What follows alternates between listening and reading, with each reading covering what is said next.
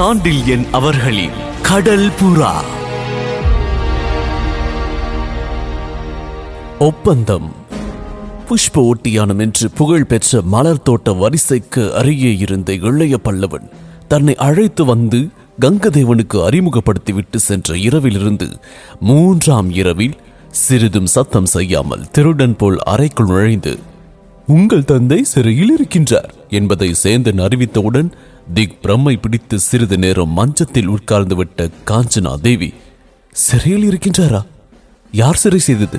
எதற்காக என்ற கேள்விகளை சினத்தோடு விடுவிடுவென்று வீசினாள். சில வினாடிகள் கழித்து கூலவாணிகன் முகம் குழப்பத்தையும் அச்சத்தையும் மிதமிஞ்சி காட்டியதன்றி பதில் சொன்ன குரலும் நடுங்கவே செய்தது. வேறு யார் சிறை செய்ய முடியும்? இளைய பல்லவர்தான், அதுவும் இந்த கயவன் கங்கதேவனை திருப்தி செய்ய என்ற கூலவாணிகன் திக்கு முக்காடி வார்த்தைகளை உதிர்த்தான்.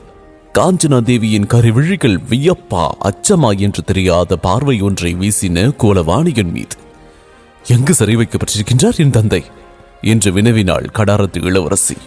இம்முறை அவள் குரல் உணர்ச்சியற்று இருந்ததையும் ஒரு பெரும் தோரணை மட்டும் அதில் ஊடுருவி நின்றதையும் கவனித்த கூலவாணிகன் அதன் காரணத்தை புரிந்து கொள்ள முடியாமல் திணறினாலும் கடல்புறாவில் இருக்கின்றார் என்று பதில் சொன்னான். கடாரத்து இளவரசியின் நாசியிலிருந்து ஆசுவாச பெருமூச்சொன்று வந்தது. வேறு இடத்திற்கு அகற்றப்படவில்லையே அவர் என்று மட்டும் கேட்டாள் அவள் ஓரளவு சாந்தியுடன். இல்லை என்று மறுமொழி சொன்ன சேந்தன் அவள் சாந்தியை கண்டு வியப்படைந்தான்.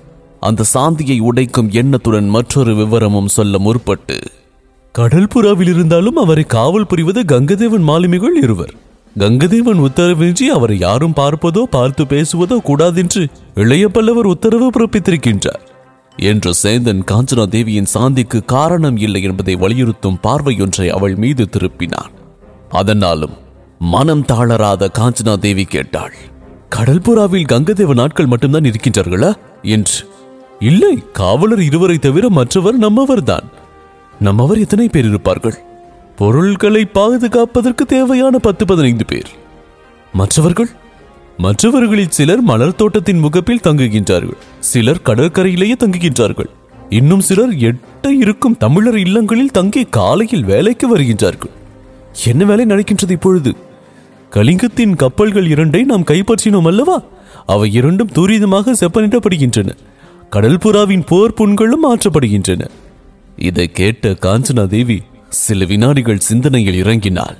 கங்கதேவன் காவலரிடம் தந்தை சிறையில் இருந்தாலும் கடல்புறாவில் தமிழர்களும் காவல் இருப்பதால் தந்தைக்கு எந்தவித ஆபத்தும் இல்லை என்பதையும் ஏதோ காரணத்தை முன்னிட்டே இம்மாதிரி நாடகத்தை எல்லாம் இளைய பல்லவன் ஆடுகின்றான் என்பதையும் அவள் தீர்மானித்துக் கொண்டபடியாலும், அதனால் பாதகமில்லை கூலவாணிகரே என்று கூறினாள். இறுதியாக கூலவாணிகனுக்கு அவள் பதில் விசித்திரமாயிருந்தது.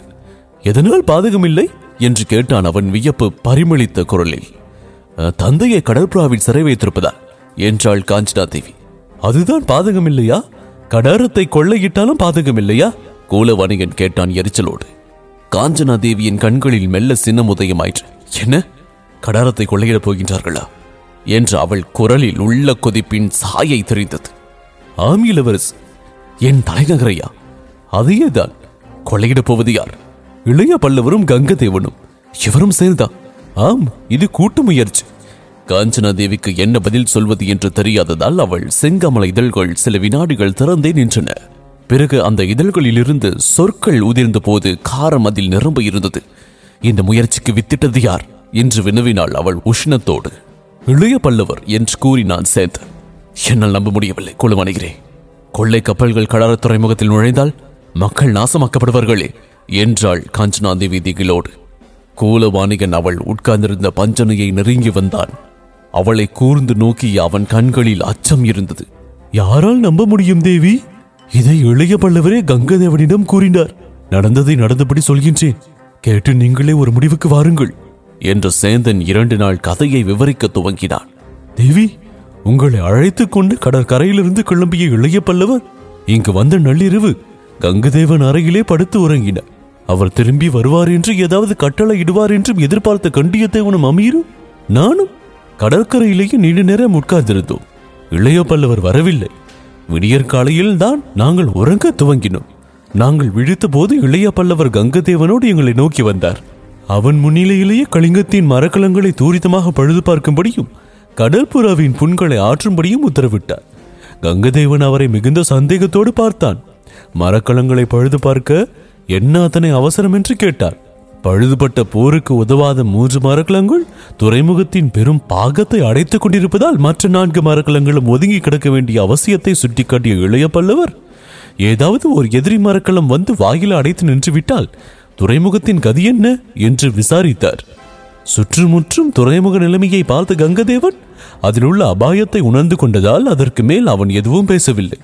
அப்பொழுதுதான் சொன்னார் இளைய பல்லவர், கங்கதேவரே, கொள்ளையிலும் பரஸ்பர நம்பிக்கை வேண்டும், இல்லையேல் கூட்டு முயற்சி பலிக்காது என்று. அது மட்டுமல்ல, தனது மரக்கலங்களை கங்கதேவன் சொந்த மரக்கலம் போல் பாவித்து எப்பொழுது வேண்டுமானாலும் சென்று பார்க்கலாம் என்று கூறினார். கங்கதேவன் எப்பொழுது வந்தாலும் மரக்கலத்தை காட்டுமாறு கண்டியத்தேவருக்கும் அமீருக்கும் பணித்தார். காஞ்சனா தேவி இடையே ஒரு கேள்வி கேட்டார். இவரும் ஒப்பினார்களா என்று. அப்பொழுது இருவரும் பதில் சொல்லவில்லை. அன்று நடுப்பகலில் கப்பல்களை பழுது பார்க்கும் வேலையை இளைய பல்லவர் பார்வையிட வந்தபோது கண்டியத்தேவர் ஆட்சேபனை தெரிவித்தார். கடல்புறாவின் மர்மங்களை எதிரியை பார்க்க விடுவது அபாயம் என்று கூறினார். கங்கதேவன் எதிரி அல்ல என்பதையும் நண்பன் என்பதையும் வலியுறுத்தினார் இளைய பல்லவர். அது மட்டுமல்ல, அங்கிருந்து என்னை நோக்கி எப்பொழுதும் நான் கங்கதேவனிடம் இருந்து கொண்டு அவன் சொற்படி கேட்க வேண்டும் என்றும் உத்தரவு பிறப்பித்துவிட்டு வெகு வேகமாக எங்கோ போய்விட்டார். அன்று இரவு வரையில் அவரை காணவில்லை. கங்கதேவன் பலமுறை அவரை தேடினான். காணாததால் கடும் கோபத்தோடு, எங்கே உங்கள் தலைவர் என்று இறைந்து அமீரையும் கண்டியத்தேவனையும் பார்த்து கூவினான். இதை அவன் கடல்புறாவிற்கு அருகில் உள்ள புஷ்ப ஒட்டியானத்தின் முகப்பில் உட்கார்ந்து உணவருந்தி கொண்டிருந்த எங்கள் முன்னிலையில் கூவினார். ஏன் என்னை தேடுகின்றீர்கள் என்று கேட்டுக்கொண்டே இளைய பல்லவர் மலர் சோலைக்குள்ளிருந்து வெளியே வந்தார். சர்வசாதாரணமாக கங்கதேவன் மிகுந்த சந்தேகத்தோடு அவரை உற்று நோக்கினார். அதை லட்சியம் செய்யாமல், ஏதாவது முக்கியமாக பேச வேண்டுமா என்று வினவினார் இளைய பல்லவர். ஒன்றுமில்லை என்று கூறிய கங்கதேவன் திரும்பினான் மாளிகையை நோக்கி. அவனை தடுத்து இளைய பல்லவர், நாளை இரவு உங்கள் மாலுமிகளை கடற்கரையில் ஒன்று சேருங்கள், எனது மாலுமிகளும் வருவார்கள் என்றார். கங்கதேவன் பதில் சொல்லாமல் புறப்பட்டான். அவனை தொடரும்படியும் என் கண்ணை விட்டு அவன் அகலக்கூடாது என்றும் இளைய பல்லவர் உத்தரவிட்டார். நான் கங்கதேவனை தொடர்ந்தேன், அவனை விட்டு அகலவில்லை என்று விவரித்தான் சேந்தன். ஆம், அகலவில்லை. இருவரும் சேர்ந்துதானே வருகின்றீர்கள், போகின்றீர்கள் என்றாள் காஞ்சனா தேவி. அவள் மனோநிலை சேந்தனுக்கு நன்றாக புரிந்தது. மேற்கொண்டு நடந்த அனைத்தையும் அவள் அறிந்து கொள்ள விரும்புகின்றாள் என்பதையும் உணர்ந்து கொண்டான். பிறகு மாறுபாடான உத்தரவுகள் வந்தன. இளவரசி, தமிழர்கள் இல்லங்களையும் அதற்கு பின்னால் உள்ள காட்டையும் கவனிக்க சொன்ன இளைய பல்லவர் என்னை கங்கதேவனை பிரிய வேண்டாம் என்று சொன்னதால் அப்பணியை நிறைவேற்றுவது எப்படி என்று கேட்டேன். அந்த பணி அவசியமில்லை என்று சொல்லிவிட்டார். அவர் போக்கு கண்டியத்தேவருக்கும் அமீருக்கும் அடியோடு புரியவில்லை. தவிர கடல்புறாவில் இருக்கும் உணவும் பெரும் பகுதி தீர்ந்துவிட்டது என்றான் கூலவாடிகள். இதை கேட்டதும் துடித்து எழுந்த காஞ்சனா தேவி, அப்படியானால் நம் மாலுமிகளின் கதி, அதிலிருந்த உணவு, கடல்புறா, அது பிடித்த 2 மரக்கலங்கள், இவற்றின் அடுத்த மாலுமிகளுக்கு தானே போதுமானதாக இருந்தது என்று வினவினாள். ஆம் தேவி, இந்த துறைமுகத்தில் இப்பொழுது உணவு பஞ்சம் இருக்கின்றது. இந்த சந்தர்ப்பத்தில் கங்கதேவனுக்கும் அவன் வசமுள்ள 1000க்கும் மேற்பட்ட மாலுமிகளுக்கும் நாம் பிடித்த கலிங்க மரக்கலங்களில் உள்ள சிறைவாசிகளுக்கும் நேற்று பெரும் விருந்து வைத்து உணவையும் மதுவையும் வாரி வழங்கிவிட்டார் இளைய பல்லவர். அந்த கடற்கரை விருந்து நீங்கள் பார்க்க கொடுத்து வைக்கவில்லை, நாங்கள் பார்த்தோம். எங்கும் மணலில் செருகப்பட்ட பந்தங்கள் எரிந்தன. கங்கதேவரும் இளைய பல்லவரும் அக்கம்பக்கத்தில் பெரும் அஞ்சங்களில் அமர்ந்திருந்தார்கள். 1000க்கும் மேற்பட்ட மாலுமிகள் கலிங்கர் மட்டுமல்ல, பல நாட்டவர் என்று சொல்லிக் கொண்டே போன கோலவாணிகனை இடைமறித்த கடாரத்து இளவரசி, என்ன பல நாட்டவரா என்று வினவினாள். ஆம், பல நாட்டவர் இருக்கின்றார்கள் கங்கதேவனிடம். எந்த நாட்டவர்? சுமாராகத்தான் சொல்ல முடியும். 1000ல் கலிங்கர் பாதி குறைவு. மற்றவர்கள் பாலித்தீவிலும் சொர்ண பூமியிலும் இருப்பவர்கள். நமது பாரத நாட்டின் வடபுறத்தை சேர்ந்தவர்களும் இருக்கின்றார்கள். இதை கேட்ட காஞ்சனா தேவி, சொல், மேலே சொல் என்றாள். அதை கவனியாமலே சொன்னான் சேந்தன். கடற்கரையில் அந்த பந்தங்களின் வெளிச்சத்துக்கு இடையே 1000க்கும் மேற்பட்ட மாலுமிகள் உண்டு. குடித்து பேரிரைச்சல் போட்டுக் கொண்டிருந்த சூழ்நிலையில் எழுந்து அவர்களை நெருங்கி வர உத்தரவிட்ட இளைய பல்லவர் பெரும் குரலில் குவினார். உங்களுக்கு இன்று விருந்தளித்தோம் வயிற்றுக்கு, இப்பொழுது கண்ணு கழிக்கின்றோம் விருந்து என்று. அடுத்த சில வினாடிகள் அமீரின் காவலில் 2 பெரும் பொக்கிஷ பெட்டிகள் கடல்புறாவிலிருந்து வந்து அவர் முன் திறக்கப்பட்டன. அவற்றிலிருந்து பெரும் நகைகளையும் கிரீடங்களையும் பொற்காசுகளையும் கண்ட கங்கதேவன் மாலுமிகள் பல வினாடிகள் பெரிதும் சம்பித்தார்கள். பிறகு அவற்றை நோக்கி இறைந்து கொண்டு ஓடி வந்தார்கள். சற்றென்று பெட்டிகளை மூடினார்கள் நம் வீரர்கள். அதனால் எழுந்த கூக்குரலை இளைய பல்லவரின் பெருங்குரல் அடக்கியது. இம்மாதிரி பல பெட்டிகள் உங்களுக்கு கிடைக்கும். நானும் உங்கள் தலைவரும் கடாரத்தையே கொள்ளையிடப் போகின்றோம். அந்த நகரில் உங்களை விட்டு விடுகின்றேன். முடிந்த வரையில் கொள்ளையிடுங்கள் என்று இறைந்து கூவிய அவர் பெட்டிகளை கொண்டு போகுமாறு அமீருக்கு உத்தரவிட்டார். அடுத்தபடி முறி எழுதுங்கள், முறி எழுதுங்கள் என்று கூக்குரல் எங்கும் எழுந்தது. கங்கதேவன் கூட்டத்தார் எதிரே உட்கார்ந்து கொள்ளையடிக்கும் பொருளில் யாருக்கு எவ்வளவு சேர வேண்டும் என்று விதிகளை நிர்ணயித்து முறிகளை எழுதினார்கள். மாலுமிகளுக்கு பெரிதும் விட்டு கொடுத்தார் இளைய பல்லவர். அந்த முறியின்படி நமக்கு சேர வேண்டியது அதிகம் இல்லை. இந்த கடைசி பகுதியை மிகுந்த வருத்தத்தோடு சொன்னான் சேந்தன். காஞ்சனாதேவி மீண்டும் யோசனையில் ஆழ்ந்தாள். கடைசியில் இவர் கொள்ளைக்காரர் தானா என்று நினைத்தாள்.